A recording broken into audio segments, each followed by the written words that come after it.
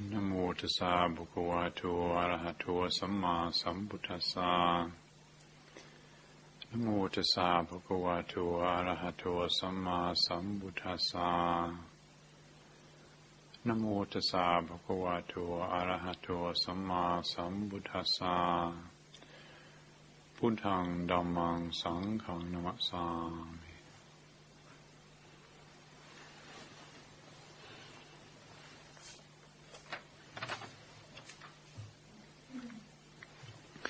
There's a question that's been offered this evening, which says, please, could you talk about what, if anything, Buddhism says about mental illness, and or what issues you think might arise for people with depression who would like to start practicing Buddhism?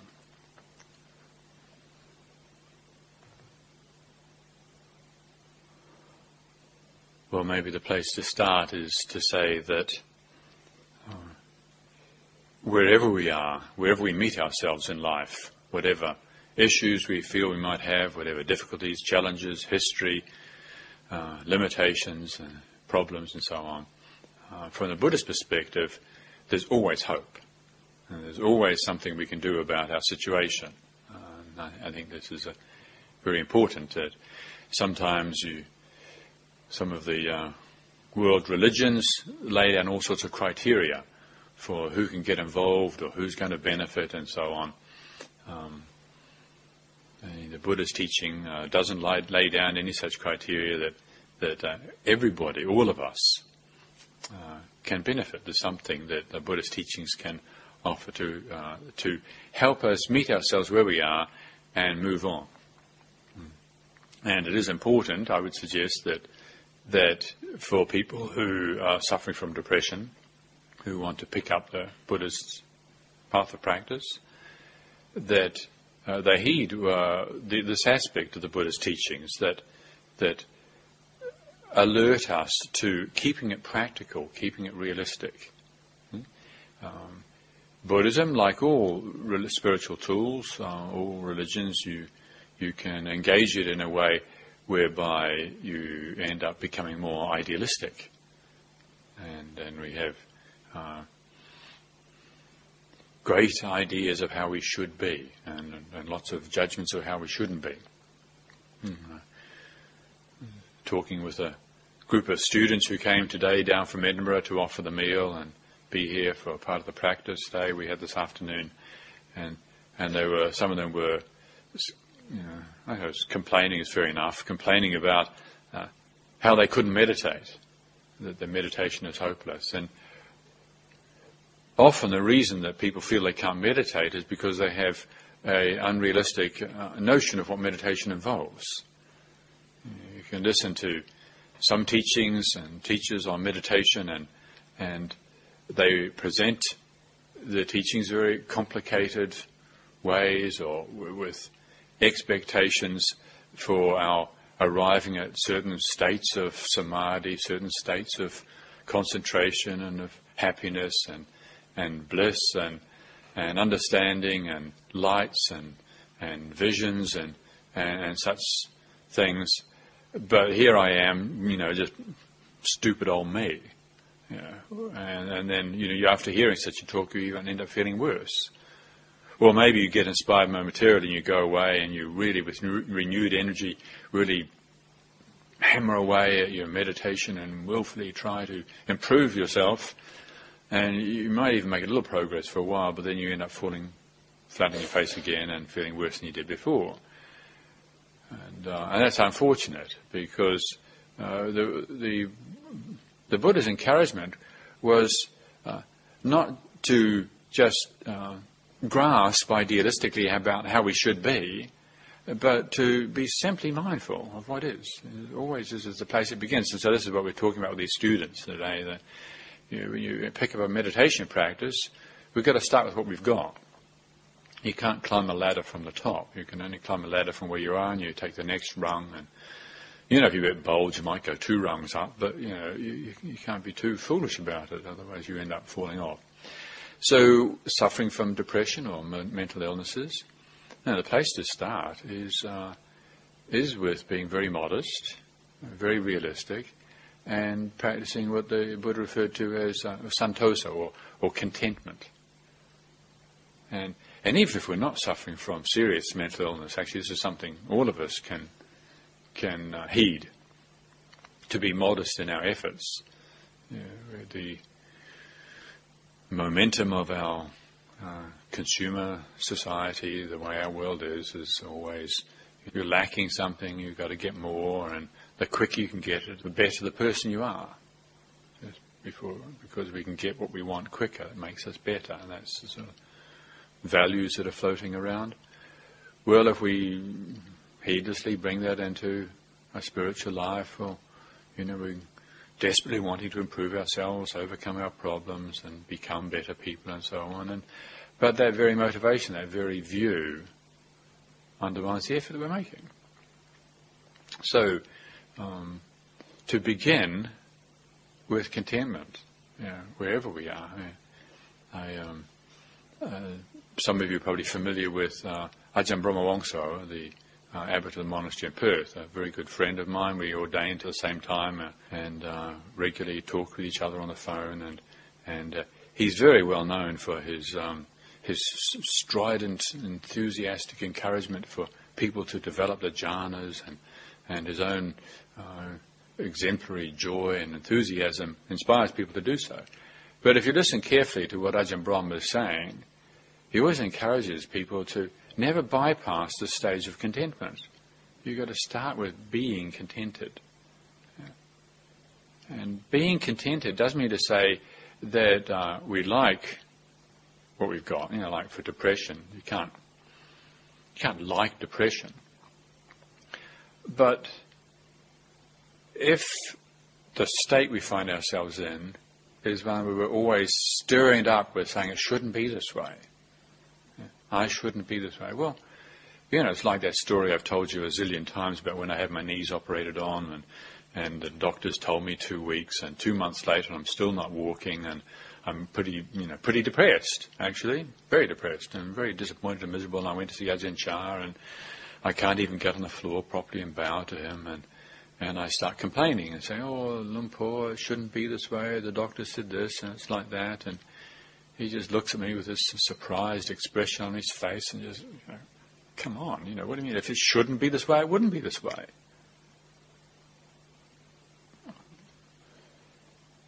That's how it is. That's the truth. If there's depression, there are causes for there to be depression.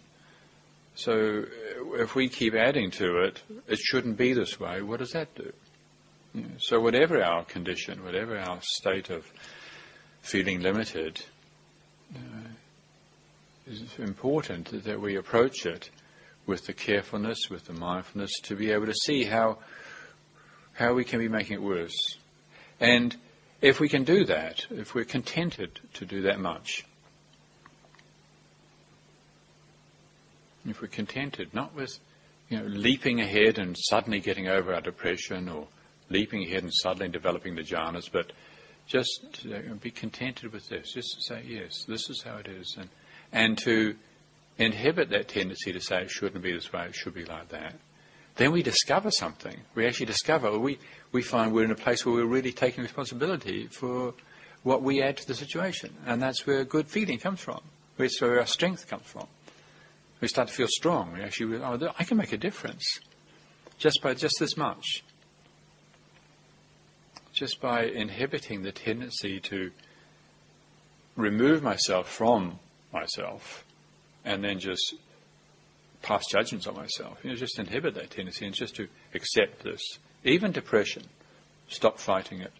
And so depression feels like this with a mindfulness in the body. That's a very important thing. Again, often our excessive zeal and enthusiasm for profound insights into emptiness and whatever else we think Buddhist teachings are about means that we can end up bypassing the first foundation of mindfulness, which is mindfulness in the body.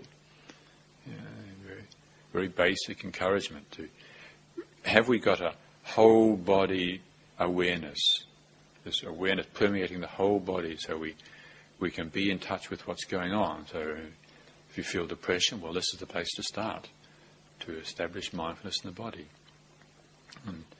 And we can feel depression in the body? What does depression feel like? To really train awareness, to talk about it, to find somebody you can talk to about it in the here and now. So this is what I'm feeling right now. This is where I'm feeling it. This is the sensation of depression.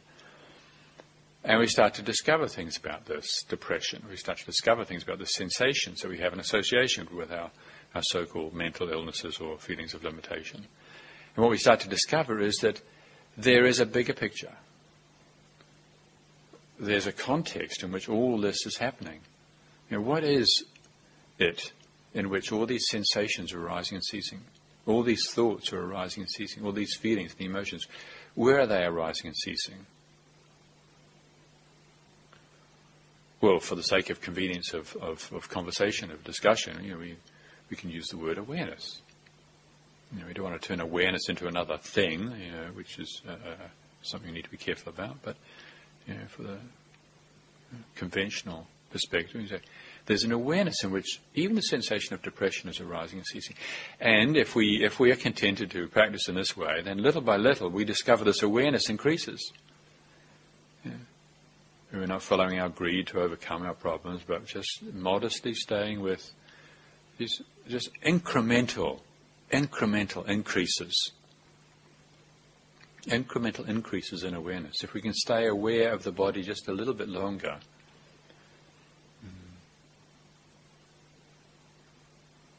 then with that incremental increase in awareness comes a new level of understanding.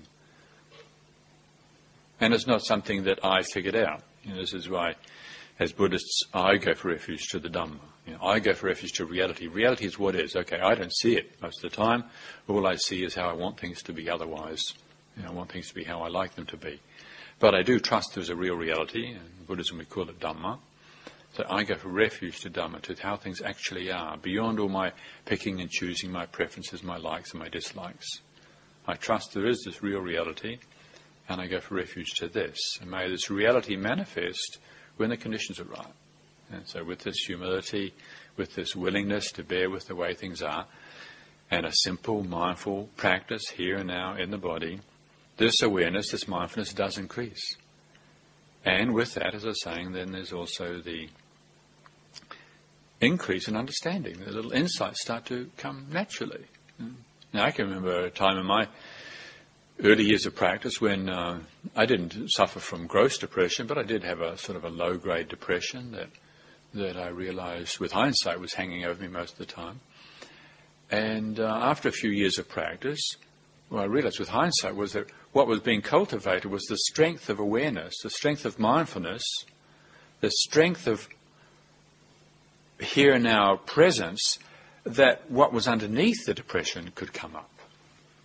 And what was underneath the depression in my case was I was really angry about all sorts of things. But for all sorts of reasons, I decided it wasn't okay to feel angry, probably even before I became a Buddhist monk, and I was told I wasn't supposed to be angry. A long time before that, I got the message you're not supposed to be angry, so I decided I shouldn't feel angry, and so I didn't feel angry. And so what happens, the energy goes underground, and then you start to feel like you've got something sitting on top of you all the time. And which thing that's sitting on top of you all the time could also be called depression.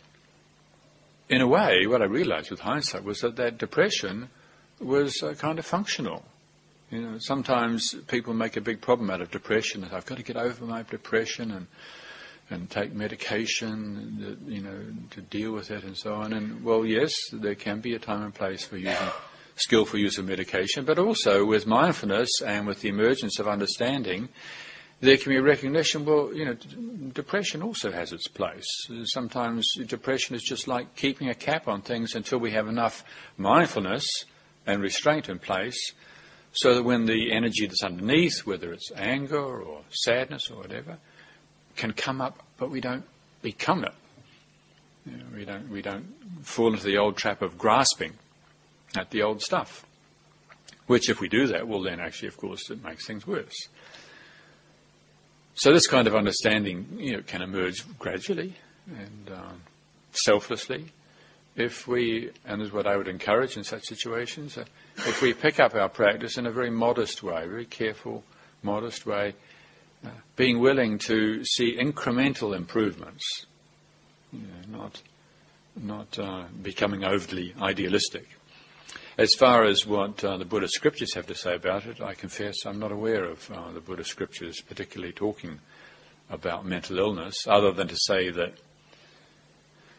that all illness has a myriad of causes, and you don't want to jump to conclusions, because the truth is we don't know. It's an unfortunate kind of New Age thing to say that all illness is caused by karma. It's a very rather unkind thing to say to somebody, because we don't know if it was caused by karma, and the Buddha certainly didn't say that all illness was caused by karma. Some illnesses are caused by food that you eat. Yeah, it's not karma. It's just the food that you get given. There's all this food around and full of all sorts of chemicals, and it just happens to be that it disagrees with the chemicals that this body is made up of, and they end up getting sick. It's not karma, that's just the elements disagreeing with each other. Sometimes it can be karma, that's true. Sometimes illness can be caused by karma. Sometimes the illness is caused just by an accident. Walking out there in the dark and you trip over a stone and stub your foot and little infection, and well, that's just what happens. It doesn't mean to say that in my last life I kicked a donkey or something, which I've been told. Somebody told me in Thailand I've got these painful knees, and somebody took me to see what they call a mordu, kind of sort of a witch doctor character, and he said, "Oh yes, in your last life you kicked a horse." So, thank you very much. So, I don't know, maybe I did. Anyway, I'm very careful about kicking horses or cats. I don't try not to kick anything. But the main thing I would suggest with regards to this question is modesty. To be realistic, and with regards to our mind, but also with regards to our behaviour. Keeping the moral precepts. The moral precepts can be very refined, and you can set them up as very idealistically about how I'm never going to break any one of the 5 moral precepts, and I'm going to be perfect by body and speech. And when we do that, we're setting ourselves up for big disappointment, because we have habits. So the more realistic, practical thing to do is to listen to what these precepts say, when we have the ritual we go through. So I undertake the training to refrain from killing living beings. I undertake the training to refrain from lying, stealing, so on. So what we're doing is we're engaging in a training. I undertake the training well, as with any training, we don't expect to become an expert overnight. It's just that little by little we train ourselves. And so this keys in with something else that's been on my mind lately, which is as a result of a response I got. I was talking to a young monk about practice, and I asked him, I wanted to check out to see what his views were, and I asked him, well, what's the most important thing in our training? And one of the first things he came out with was seeing the danger in the very slightest fault.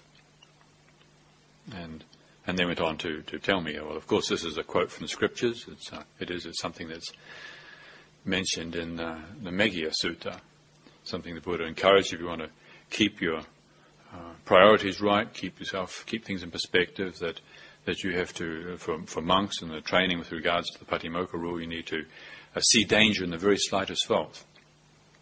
Well, I was very pleased to hear this response, and even then also to qualify it by letting me know. So, of course, I'm quoting from scriptures here. This is not something I thought up myself. And I thought at the time, well, that's really a beautiful thing, that degree of integrity.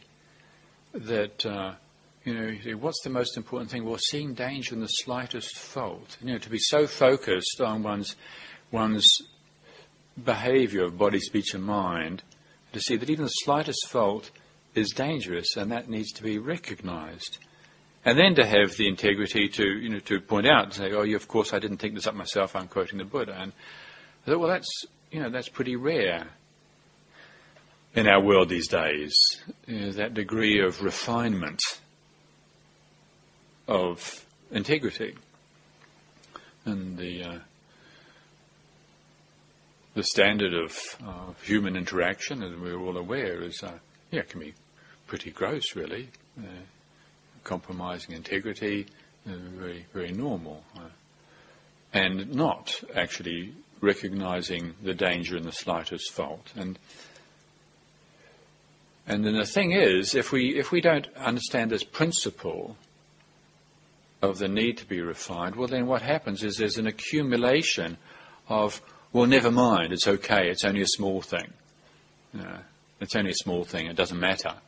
And so there's a verse in the Dhammapada, or two verses in the Dhammapada, in verse 121, where the Buddha points out, he said, don't underestimate the effect of evil, thinking this will come to nothing. Just as the gradual falling of raindrops fills up a water barrel, so a fool becomes filled with evil.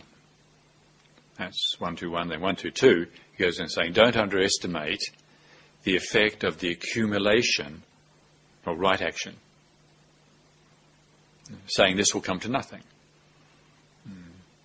Just as the gradual falling of raindrops, just as by the gradual falling of raindrops, a water barrel, water butt, fills up, so with time the wise become replete with good.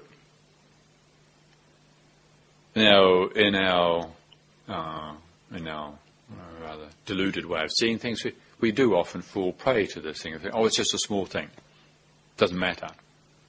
It's insignificant. And, it doesn't matter. But it does matter. The small things actually do matter. And perhaps that's something I would like to highlight this evening, how the small things do matter. And that to refine our attention down, just because the world isn't interested in refinement doesn't mean to say that we're not. We can choose to do this. We can choose to pay attention to details. Now, sometimes people start paying attention to details. People call you a fuss budget. People call me a fuss budget. They think I'm a fuss budget. And I say, well, I've got 3 planets in Virgo. I'm allowed to be a fuss budget. And this monastery is full of Virgos. And, so we're just a bunch of fuss budgets. But actually being just a little bit of a fuss budget can be quite helpful, because if you don't see the consequence of the accumulation of the small moments, we misperceive this. I'm as soon as I think about this, I'm reminded, of course, of Schumacher. Small is beautiful.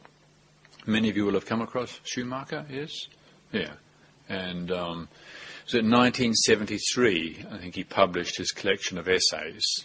Schumacher, I don't remember exactly, but I think he had a job, something to do with the coal industry, an economic advisor or something like that. Anyway, in 1973, he published this, first published this collection of essays called Small is Beautiful, and he addressed this issue very eloquently and with great consequence, actually. And the first chapter in this collection of essays is called The Problem with Production. This is back in 1973, and he goes into the fault that the economy of the time, where everybody always thinks the more the merrier, the bigger the better, and continual growth and so on. But the fault of the economy at the time, and he was talking particularly about natural resources, in particular about fossil fuels, and he says, treating them as expendable income is folly. This is actually capital. This is not something that you can replace. This is the idea that you can just keep spending your capital and there's not going to be any consequences. And he went on to explain in detail how we need to pay attention to the balance of these things. And if we don't pay attention to the balance, then we get deluded by the thing, bigger is better. He talked about... He also talked about the limited capacity of the environment to deal with pollution in 1973. It's taken a long time for people to actually listen to what he had to say or to see the truth of what he was saying. So this is something that we very easily lose sight of. If we're always thinking, the momentum of thinking causes us to override. We hear these teachings about like Schumacher and so on. There's some intuition immediately lightens up and says, oh yes, definitely. But if we're always thinking, we override our intuition and we get caught up in basically what is greed. And I can remember some of the stories that I was told as a child. I don't know whether people tell these stories anymore, but I tend to think that Game Boy and television, and I don't know about the images that people get these days, but I remember there were some images that I was given as a child that I think stood me in very good stead. One of them, the story many would have heard of the Dutch boy with his finger in the dike, you're all nodding your head, Do children get told these stories these days? They do. What is it? I mean, what is the moral of that story? Well, one of the morals of the story is, it's a little trickle coming through the dike, but the little boy says, oh, actually, these dikes are important. It's only a little trickle, but okay, I'm going to get in trouble if I arrive at school late, but I've got to deal with that, and I've got to put my finger in the hole. And so he does. And as the story goes, he stays there all night. And, of course, his parents get worried and so on and so forth. But then in the morning, some farmers come by and see this poor little boy there with his whole hand now stuck in, at least as I was told it, stuck in this hole that's getting bigger in the dike, but he's actually saved all of Holland. Small is significant. Also, I remember a story that my grandfather was another great Yorkshireman.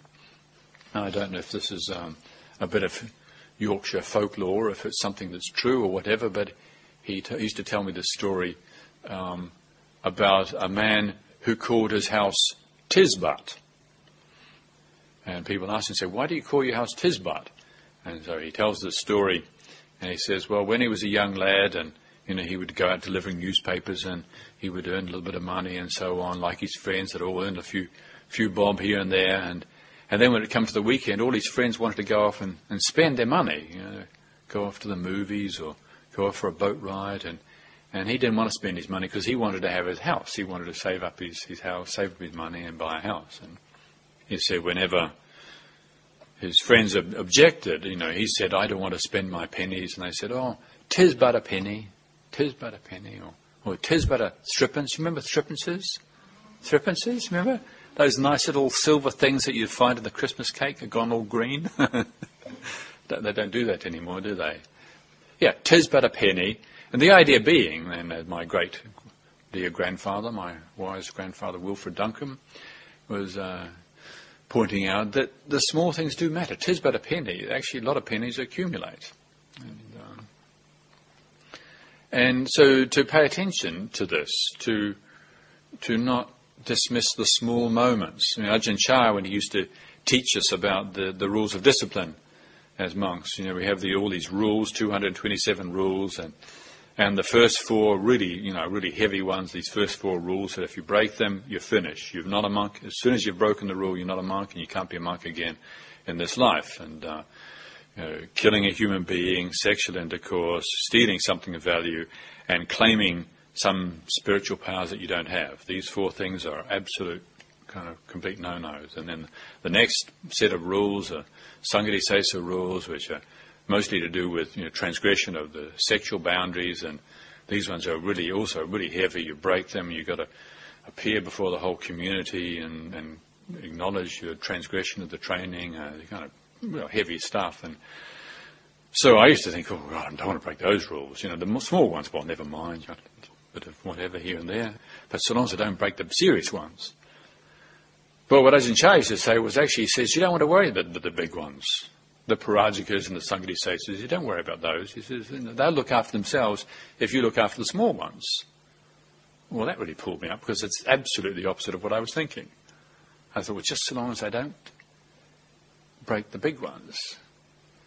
But what was happening was that with regards to the small ones, there was this mind state going on, saying, oh, well, I can get away with that. Nobody sees me doing this. Yeah. But the lack of refinement of awareness meant that mind state accumulated. Okay, well, thank goodness I never did break any of the serious ones, and so far, and I don't intend to break any of them. But it did take me a while and quite a bit of confusion before I got to see where the real cause of the suffering was. It was in that, just dismissing the small things, thinking the small things don't matter. Turn on a tap and suddenly the barrel fills up. Well, it's not like that. it's drop by drop that the barrel of water fills up. And so with little moments of, not just little moments of unwholesomeness, like a little moment of deceit, but also little moments of goodness. Don't dismiss the effect of accumulation of right action, thinking this will come to nothing. Now, the accumulation of right action is whenever we perform a right action or a good action, a wholesomeness, there's a little bit of wholesome potential generated. Now, we, in our greedy state of mind, says, well, I want sudden enlightenment. You can read those nice Zen books, Paul Reps, Zen Flesh, Zen Bones, that I used to read when I was at university decades ago. And, there's that one story of the monk who's out there sweeping the leaves, and a stone hits a piece of bamboo, and he's enlightened. You say, oh, wonderful. What a wonderful religion. Sweeping leaves and you get enlightened. Oh, it's just great. I like it. Smoke something else again. Give me another story like that. And, well, of course, what they don't tell you in the stories is that Zen monk had been busting himself for the last 10 years, sitting for 15 hours a day. Sitting with incredible determination. And so, maybe, and there is the moment of when the pebble hits the bamboo and there is a moment of awakening, something falls away and we see something new. Yes, but what was the conditioning of consciousness? Again, there's so much talk around these days of you don't have to do anything, just wake up and you just see it. Just see the Dhamma, just see truth, see what's real. And which is all well and true, but people who talk like that, I suspect they had to work very hard before they got to the point of having that sudden insight. I told you before about Krishnamurti and the Krishnamurti poo-pooing meditation, but, for many, many years Krishnamurti did a lot of meditation. The Buddha's perspective was actually, don't underestimate, in fact that's what it says in this verse, don't underestimate the effect of the accumulation of right actions, thinking this will come to nothing. Just as the water barrel fills drop by drop by drop, the wise become replete with goodness. And so I mention this because it's something that can encourage us, whether we're suffering from mental illness or depression or we're just, wanting to say, well, how can I keep this practice going in the right direction? Well, let's not be too idealistic. Let's be realistic and practical and see how we can improve ourselves a little bit, like in meditation, these recurring obstructions that we can have in practice. Over and over again, we keep coming up to these same habits, these same tendencies to get lost, or the same emotional upthrusts. Last week I was talking about how important it is to train ourselves to be willing to let go of fascination with our mind and just come back to the body. Come back to the body. But that's the first step with dealing with some of these wild upthrusts of passion that keep tripping us up all the time. Then we need to refine it by negotiating a relationship with these unruly passions. And it is a refinement. It's a refinement of attention, a refinement of observation. And so, yes, the first thing is, okay, there's these wild passions flare up when we suffer, we get caught up, we think, we sweat, we get confused. What happens when these things happen to us? And so the meditation is, okay, come back to the body. But if we just do that as a reaction, doing the technique that we've been taught, we're not doing it with a very sensitive, careful watchfulness, well, it's still not going to do the business. And what we need to do then is, once we've developed the willingness to pull back from being caught in our mind state and simply bear with an awareness in the body, then when the time is right, we go back again. And it's a process, it's a very refined process of going back and negotiating this relationship with the mind state. It's like you're caught up in it, you come back, and so you've got this now, your whole body awareness, and until you feel strength again and clarity and confidence, and then you bring up this mind state again, and you go back, and it's like having a dialogue. It's like if you have a major falling out with somebody, and say, okay, well, I just won't talk to that guy or that woman again for a while. That's the best thing to do. If you have a major falling out, just say, okay, let's have some space. But you don't want to cut somebody out of your life, and so when the time is right, you go back, you meet up, and you start, can we have a cup of tea? But you don't go boom back in there and say, what did you say that for in the first place? There's no refinement in that. So you talk about the weather and what movies you've been watching lately and where you're going for Christmas or whatever. And then little by little you get around to what was there, what needs to be addressed. Well, so it is with refining the way we engage the struggles that we have inwardly. We use the technique to, yes, bring ourselves out of being compulsively sucked into mind states, come back, for instance, to the body awareness, and then to redress, whether say it's some anger or anxiety. When you feel ready, to find a way of bringing it up again, feeling it in the body, listening to the thoughts, bring this state, this mood, this state, bring it up again. But we're here now and we're negotiating, we're feeling it. Now if you start to feel like you're getting sucked back into it again and becoming it, and you pull back out again to the body. You don't stay out in the body too long, and you're just hoping that it's going to go away, because it's not. There's a time to go back in there and to establish a dialogue until eventually you start to realize you can have a conscious relationship with this state. But it does take a refinement of attention with our meditation, with our speech, speech habits. You can struggle with saying the wrong thing, saying things that are hurtful, getting caught up in heedlessness, and gossip. So, well, I've got to change. We're coming to New Year soon, aren't we? New Year's Eve, we're going to have our forgiveness and renewal ritual here in the Dhamma Hall as usual, and you're all invited to come along and join as usual. And so we, on one side of the piece of paper, we write down all the people we want to ask forgiveness from and the people we want to forgive. And then on the other bit of paper, we write the aspirations we have, the things we want to aspire for. And so I really want to aspire to practice right speech. Okay? I want to aspire to practice right speech. Well, that's a good thing, isn't it? That's a good thing. But the aspiration itself, that's just the first step. Well, then we need to refine that down. So the application of the practice with regards to practicing right speech is, well, what can we do?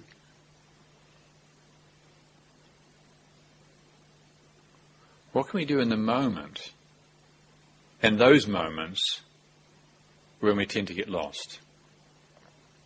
Well, one of the things we can do is we can refine our attention so that we're having a dialogue, having a discussion with somebody on perhaps it's a difficult subject, perhaps somebody is saying something that's painful to you and painful to hear.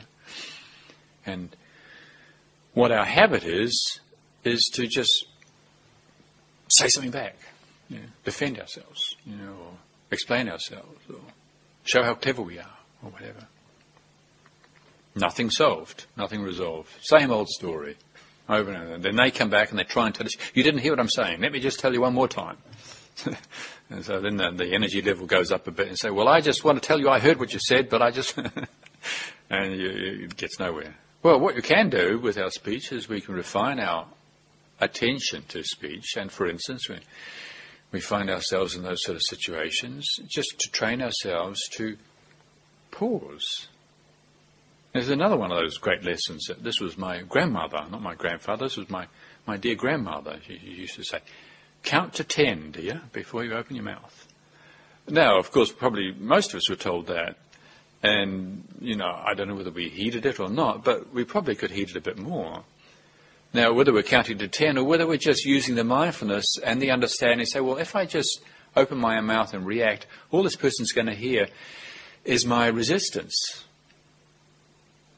So we can train ourselves, just very simple refinement of attention in the moment when we're talking something, just to pause. Not to speak quite as soon as we would. And then we can develop that further and say pause and then remember whole body awareness. We train ourselves in meditation with this whole body awareness. And so we pause and we're about to say something, but we pause, whole body awareness. Wow, what do we discover? But your belly is tense. So, wow, just said, well, I didn't speak from that place because they would have just heard that tension. Or your shoulders are up around your ears. So, wow, what's going on there? That's interesting. And so we relax our shoulders, relax our belly, or we relax the whole body. And getting into it, and pause, and awareness, the whole body, relax. And then we find ourselves saying something that communicates. Because there's a whole body mind here and now. We're not caught up in our story. And we find that we have the presence of attention that's not just holding down our resentment and resistance to what they're saying, or our fear and our habits of defending ourselves. Rather, we discovered that our presence of attention here and now means that we can access just those words that really connect with just what I'm feeling right now, and we say something that wonderfully communicates. Yeah. Now, where did that come from? Where did all that come from? Well, it came from this willingness to be just a little bit more refined in our speech with our attention. So, to mention these things this evening, really just to encourage us all to not overlook the small moments. Just because we can't see progress in practice, for instance, doesn't mean to say we're not practicing. Remember one teacher, he was asked something about how to judge progress in practice. He says, don't look back in time periods of anything less than 5 years. I think that's helpful. He goes, I like to look back and say, well, last year. And say, well, am I better than last year? Yeah. His encouragement was look back in 5-year chunks, modesty. The discourse the Buddha gave to Mahapajapati, the first bhikkhuni, when this bhikkhuni came to see the Buddha and said, can you give me a criteria for what is Dhamma and what is not Dhamma? And a wonderful teaching he gave. Listed these 8 things. If it accords with this, it is Dhamma. If it doesn't accord with this, it's not Dhamma. And he listed these things. Dispassion, detachment, dispersal, modesty, contentment, frugality, effort, and solitude. Contentment, modesty, frugality. These are things that the Buddha held up as. These are actually qualities that if we don't just imitate them because Grandma or Grandpa told us it is good, because this part of us will then just rebel, but to take it in and to really ponder and see, how this actually works. Modesty instead of ambition, contentment instead of discontentment, and to see for ourselves what we can learn when we exercise this, and to read the scriptures, to read what the Buddha had to say about these things. One of the wonderful things these days is the amount of publications available through the various publishing houses and, of course, the internet. You can get access to these teachings so much easier than before. I was trying to remember a simile the Buddha gave this evening when Tanyana came over. And I couldn't remember this image the Buddha gave about the wearing down of I thought it was the carpenter with the tool was a chisel, but Nyanamoli very helpfully did a little Google search for me and came up with the image that the Buddha gave, which is the act of a woodcutter or a carpenter who uses the axe, every day uses his axe, and he knows that day by day the axe handle is being worn down. But he doesn't see in any given day the degree to which that axe handle is being worn down. But it is being worn down. That's the truth. It is being worn down. Every day you use that axe to cut the tree day in, day out, week by week, year by year, and eventually the axe handle has to be replaced because the axe handle has been worn down. And this is an image the Buddha gave, encouraging us with our practice with regards to reflecting on the Four Noble Truths, the Eightfold Path, applying ourselves to the constant, simple refinement of practice, and trusting and having confidence that these moment-by-moment efforts will produce the accumulation of potential that eventually enables the release that we're looking for. So thank you very much this evening for your attention.